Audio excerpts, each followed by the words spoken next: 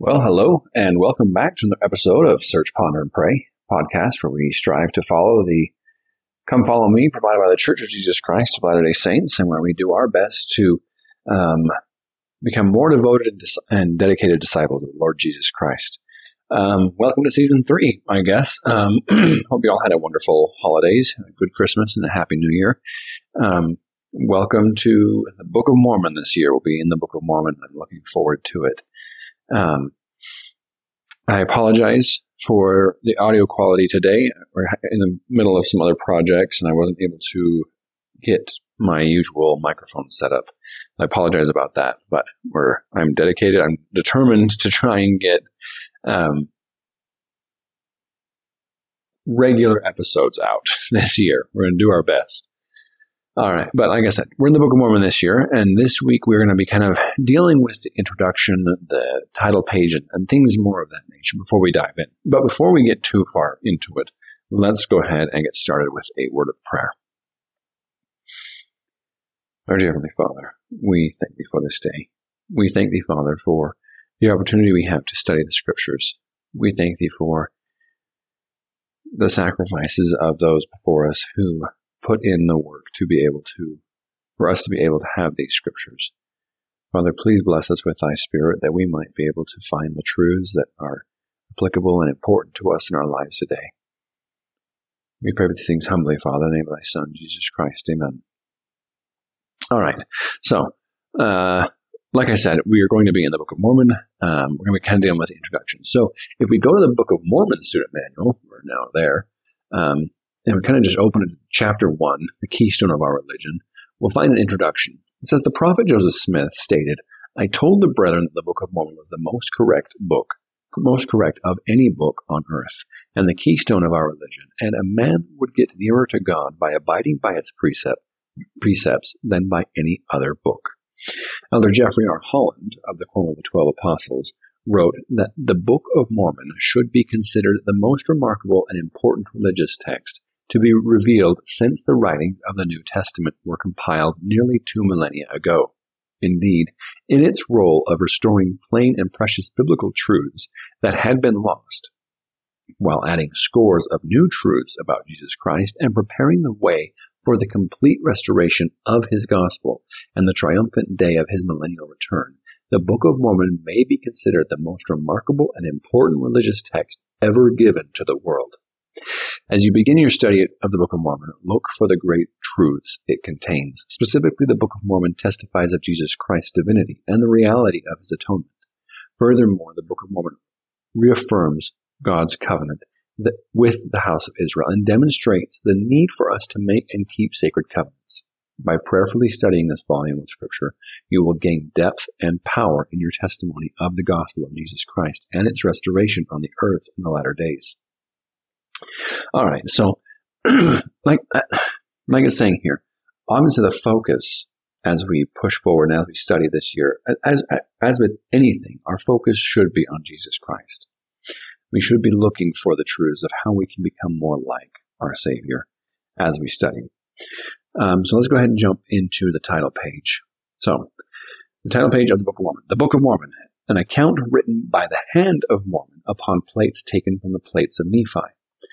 Wherefore, it is an abridgment of the record of the people of Nephi and also of the Lamanites, written to the Lamanites, who are a remnant of the house of Israel, and also to Jew and Gentile, written by way of commandment and also by the spirit of prophecy and of revelation, written and sealed up and hid up unto the Lord, that they might not be destroyed, to come forth by the gift and power of God unto the interpretation thereof, sealed by the hand of Moroni, and hid up unto the Lord, to come forth in due time by way of the Gentile, the interpretation thereof by the gift of God.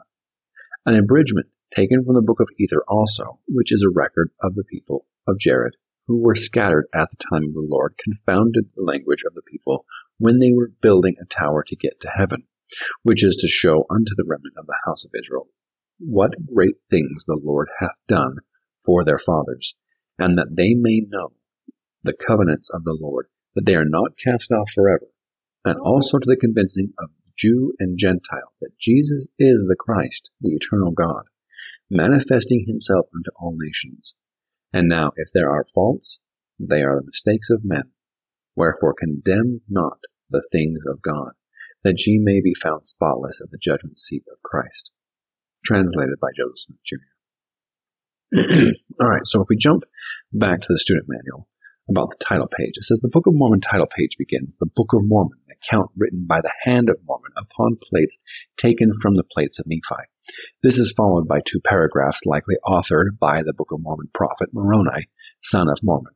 The prophet Joseph Smith explained that the title page of the Book of Mormon is a literal translation taken from the very last leaf on the left-hand side of the collection or book of plates, which contain the record which has been translated, the language of the whole running the same as all Hebrew writing in general, that is, from right to left. And that said title page is not by any means a modern composition, either of mine or any other man who has lived or does live in this generation. So that's a little interesting kind of thing to think about. Oftentimes we look at it. I often think of the title page as simply being, a little bit of an introductory thing that was put there by the church just to, kind of break us in and to give us an idea of what the Book of Mormon is and all that sort of thing. But to realize that it actually comes from Moroni to be written to us directly. That it is a direct translation. It's not a summary of some sort or another thing like that. But it is in fact a little bit of scripture, almost, you could say. To come forth in due time. The first paragraph of the Book of Mormon title page declares that the sacred record will come forth in due time. President Ezra Taft Benson testified that the timing of the coming forth of the Book of Mormon shows its significance in the restoration of the gospel. He says, quote, a powerful testimony to the importance of the Book of Mormon is to note where the Lord placed its coming forth in the timetable of the unfolding restoration. The only thing that preceded it was the first vision. In that marvelous manifestation, the prophet Joseph Smith learned the true nature of God and that God had a work for him to do. The coming forth of the Book of Mormon was the next thing to follow. Think of that in terms of what it implies. The coming forth of the Book of Mormon preceded the restoration of the priesthood. It was published just a few days before the church was organized. The saints were given the Book of Mormon to read before they were given the revelations outlining such great doctrines as the 3 degrees of glory, celestial marriage, or work for the dead. It came before priesthood quorums and church organization. Doesn't this tell us something about how the Lord views this sacred work? That comes from his conference talk in November of 1986. Sorry, this was October conference talk from 1986. That is an interesting thing to think about. And obviously, we could say, it's kind of the founding block. We're told it's the keystone of our religion. We're told that's where they got their information, where they got were able to build their testimony of the restoration, and true. But not only that, but to have the ability to find truth according to God's restored plan. I was thinking about Dr. Jordan Peterson. He talks about how the Bible is more important than truth because it not only contains truth, but it tells us whereby we can discern what is true.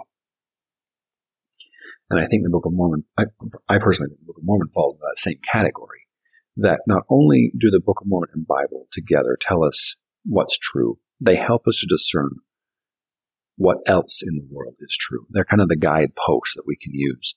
And without that, we really are in a heap of trouble. It continues on and says, Elder L. Tom Perry of the Quorum of the 12 Apostles explained that the Book of Mormon was written for our day. He says, quote, the major writers of the Book of Mormon fully understood that their writings were primarily for the people of a future generation rather than for the people of their own generation. Moroni wrote to our generation, quote, I speak unto you as if ye were present. Close quote. That comes from his October 2005 conference talk. Speaking of our need to apply the Book of Mormon in our lives, President Ezra Taft Benson declared, if, quote, if they saw our day and chose those things which would be of greatest worth to us, is not that how we should study the Book of Mormon? We should constantly ask ourselves, why did the Lord inspire Mormon, or Moroni, or Alma to include that in his record? What lesson can I learn from that to help me live in this day and age? Close quote. That comes from, again, the 1986 October General Conference. There's a lot there that does make, give some serious weight to the Book of Mormon and to the scriptures as we study them. To think that the prophets were thinking of us, they saw us, they were writing for us specifically. Continues on with Elder Perry also suggested an important practice when reading the Book of Mormon. He says, quote, each time we read the book, we should probably ask ourselves, why did these writers choose these particular stories or events to include in the record? What value are they for us today? So not only, close quote, that comes from, again, the October 2005 General Conference. So not only should we think about they saw us, but consider this. Consider the fact that, for one, many of these prophets or these writers would have to write what they wanted in the scriptures on metal plates of some sort by meticulously scraping and scratching into the metal or chiseling or some way the lesson they wanted to be taken down and be preserved. Now, that was very painstaking, I imagine, because there's no erasing. Like if you're writing with a pencil or you're typing on the computer, backspace wasn't a thing on, metal plates. Not only did they have to do that, but then you had a compiler, you had Mormon, who took all the information and spent years and years of his life reading and studying out different topics and histories and storylines, who then compiled them all into what he distilled them further into what was the most important. So we have this very distilled, very concentrated work of scripture that has been created for us. I would ask then, are we treating it with the respect that it deserves? I know that in my own life, I have been somewhat lax in my study of the Book of Mormon and need to repent because there is much there that should be taken seriously, that should be treasured and held sacred. Now, continuing on, interpretation by the gift of God. So the gold plates themselves contained a promise that they would be interpreted by the gift and power of God. Elder Russell M. Nelson, the Quorum of the 12 Apostles, shared some remarkable information about the Book of Mormon's translation. He says, quote, the details of this miraculous method of translation are still not fully known, yet we do have a few precious insights. Emma Smith, who acted as an earlier scribe for Joseph, gave this account in 1856. She says, quote, when my husband was translating the Book of Mormon, I wrote a part of it, as he dictated each sentence, word for word, and when he came to proper names he could not pronounce, or long words, he spelled them out, and while I was writing them, if I made any mistake in spelling, he would stop me and correct my spelling, although it was impossible for him to see how I was writing them down at the time. Even the word Sarah he could not pronounce at first, but had to spell it, and I would pronounce it for him. When he stopped for any purpose, at any time, he would, when he commenced again, begin where he left off without any hesitation. And one time while he was translating, he stopped suddenly, pale as a sheet, and said, Emma, did Jerusalem have walls around it? When I answered yes, he replied, oh, I didn't know. I was afraid I had been deceived. He had such a limited knowledge of history at that time that he did not even know that Jerusalem was surrounded by walls. So that closes that quote from Emma Smith. And then President Nelson continues, although the prophet would polish his skills over the years, Emma acknowledged that Joseph possessed only rudimentary literacy at the time he translated the gold plates. Joseph Smith could neither write nor dictate a coherent and well-ordered letter, let alone dictate a book like the Book of Mormon.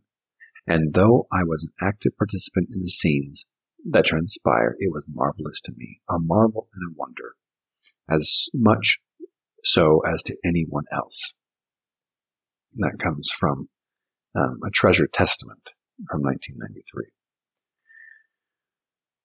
So there's some more evidences as to the Book of Mormon and to the story there. Continuing on, the Book of Mormon affirms God's covenant with Israel. In addition to testifying of Jesus Christ, the Book of Mormon demonstrates that God remembers his covenant with the house of Israel. The guide of the scriptures describes the house of Israel, its scattering and its gathering. Saying, quote, the Lord gave the name Israel to Jacob, the son of Isaac, and grandson of Abraham in the Old Testament. The name Israel can refer to Jacob himself, his descendants, or to the kingdom those descendants once possessed in Old Testament times. The 12 tribes of Israel. Abraham's grandson Jacob, whose name was changed to Israel, had 12 sons. Their descendants have become known as the 12 tribes of Israel, or the children of Israel. The scattering of Israel. The Lord scattered and afflicted the 12 tribes of Israel because of their unrighteousness and rebellion. However, the Lord also used this scattering of his chosen people among the nations of the world to bless those nations. The gathering of Israel. The house of Israel shall be gathered together in the last day before the coming of Christ. The Lord gathers his people, Israel, when they accept him and keep his commandments. Members of the Church of Jesus Christ of Latter-day Saints are the portion of the house of Israel that has been gathered to the knowledge of their fathers and to the covenants of the Lord. The Lord has declared, for ye are the children of Israel and the seed of Abraham. Concerning the Book of Mormon's role in gathering of Israel in the last days, Elder Bruce R. McConkie of the Quorum of the 12 Apostles wrote, quote, as far as the gathering of Israel is concerned, the Book of Mormon is the most important book that ever has been or ever will be written. It is the book that gathers Israel and that reveals in plainness and perfection the doctrine of the gathering of the chosen seed. It is the book given of God to prove the truth and divinity of his great latter-day work. It contains the fullness of the everlasting gospel and carries with it the evidence of its own divinity. Every person who is truly converted knows by the revelations of the Holy Ghost to the Spirit within him that the Book of Mormon is the mind and will and voice of the Lord to the world today. It is the Book of Mormon that causes people to believe the gospel and join the church, and as we have heretofore seen, it is the power that brings to pass the gathering of Israel. If there were no Book of Mormon, from a practical standpoint, the gathering of the Lord's people in the last days would come to a standstill. The lost sheep of Israel hear the voice of their shepherd, as it is found in that book, and heeding that voice, come into the true sheepfold. There is no way of overstating the importance of this book of Nephite scripture in the salvation of men in the last days. Close quote. That comes from A New Witness for the Articles of Faith from 1985.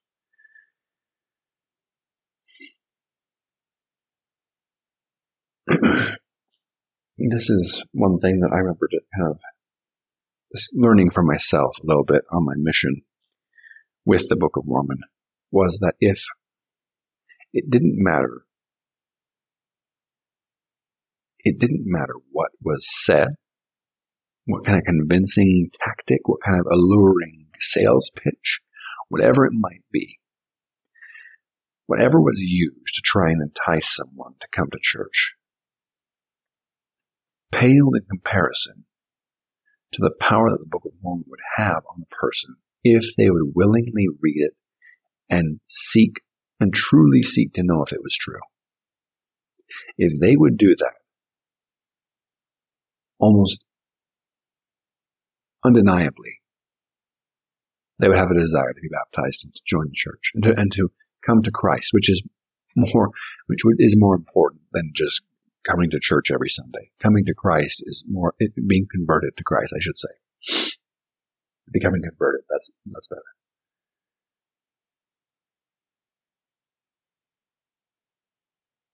That was only attainable when somebody sought to know for themselves by the power of the Holy Ghost if the Book of Mormon is true. All other questions die away once that truth is obtained.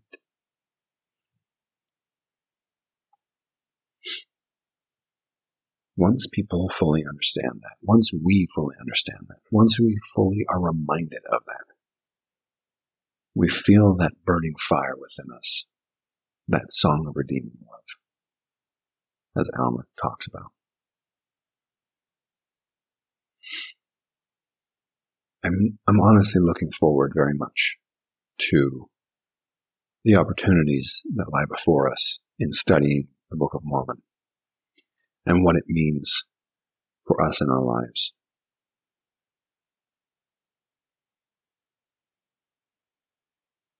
I pray that as we study it on our own, and as we prepare to read this book, this most important book,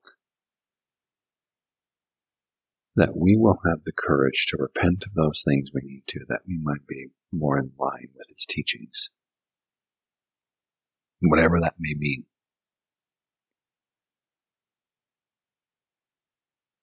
We'll close out with this last piece of convincing Jew and Gentile that Jesus is the Christ.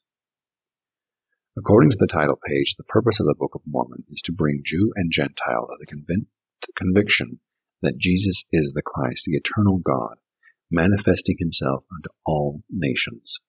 The Book of Mormon, subtitle, Another Testament of Jesus Christ, emphasizes its paramount purpose. President Boyd K. Packer, president of the Quorum of the 12 Apostles, explained the significance of the subtitle. Quote, "By recent decision of the brethren, the Book of Mormon will henceforth bear the title, The Book of Mormon, with the subtitle, Another Testament of Jesus Christ. The stick or record of Judah, the Old Testament, and the New Testament, and the stick or record of Ephraim, the Book of Mormon, which is another testament of Jesus Christ, are now woven together in such a way that as you pore over one, you are drawn to the other. As you learn from one, you are enlightened by the other. They are indeed one in our hands." Ezekiel's prophecy now stands fulfilled. That comes from, close quote, that comes from his October 1982 conference talk. President Ezra Taft Benson explained the meaning of the word testament. He says, quote, do we remember the New Covenant, even the Book of Mormon? In the Bible, we have the Old Testament and the New Testament. The word testament is the English rendering of a Greek word that can also be translated as covenant. Is this what the Lord meant when he called the Book of Mormon the New Covenant? It is indeed another testament or witness of Jesus. This is one of the reasons why we have recently added the words Another Testament of Jesus Christ to the title of the Book of Mormon. That comes from his October 1986 General Conference talk. Elder Russell M. Nilsson of the Quorum of the 12 Apostles counseled, quote, "When you read the Book of Mormon, concentrate on the principal figure in the book, from its first chapter to the last, the Lord Jesus Christ, Son of the living God." Close quote. That comes from his October General Conference 1999 talk. Elder Jeffrey R. Holland gave further explanation. The Lord has offered, quote, "The Lord has offered us one last covenant, given us one last testament. As part of his final outreach to fallen man, he has offered us one last written witness of his love and his mercy extended for the final time. That testament and culminating witness, that new covenant offered to the children of men but once more, is the message of the Book of Mormon. No record teaches more of God's promise to those in the last days. Those promises focus on his only begotten Son, on the merits and mercy and grace of the Holy Messiah, who shall make intercession for all children of men, and they that believe in him shall be saved. The task of the children of God in these concluding days of the world's history is to proceed with unshaken faith in him, relying wholly upon the merits of him who is mighty to save, to press forward with a steadfastness in Christ, having a perfect brightness of hope, and a love of God and of all men, feasting upon the words of Christ and enduring to the end. This is the way, and there is none other way nor name given under the heaven whereby man can be saved in the kingdom of God. No other book helps us do this so well. No other book was ever divinely produced and protected solely for that purpose. No other book has ever been written with such a full view of the future dispensation to which that record would eventually come. In its message of faith in Christ, hope in Christ, and charity in Christ, the Book of Mormon is God's new covenant to his children for the last time. Brothers and sisters, it is our opportunity to study this work throughout this year. I pray that we will give it its due diligence. And I testify that as we do so, we shall find Christ in our lives. And I say these things in the name of Jesus Christ. Amen.